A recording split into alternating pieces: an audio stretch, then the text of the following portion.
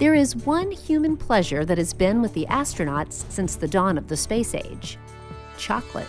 This is Innovation Now, bringing you stories of revolutionary ideas, emerging technologies, and the people behind the concepts that shape the future.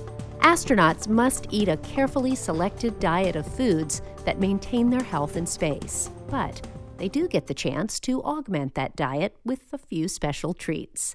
And sweets, especially chocolates, are a common favorite. Hot chocolate mix and dehydrated chocolate pudding were available to the Apollo astronauts. Space Shuttle astronauts got to enjoy chocolate-covered cookies, chocolate mints, and occasionally chocolate ice cream.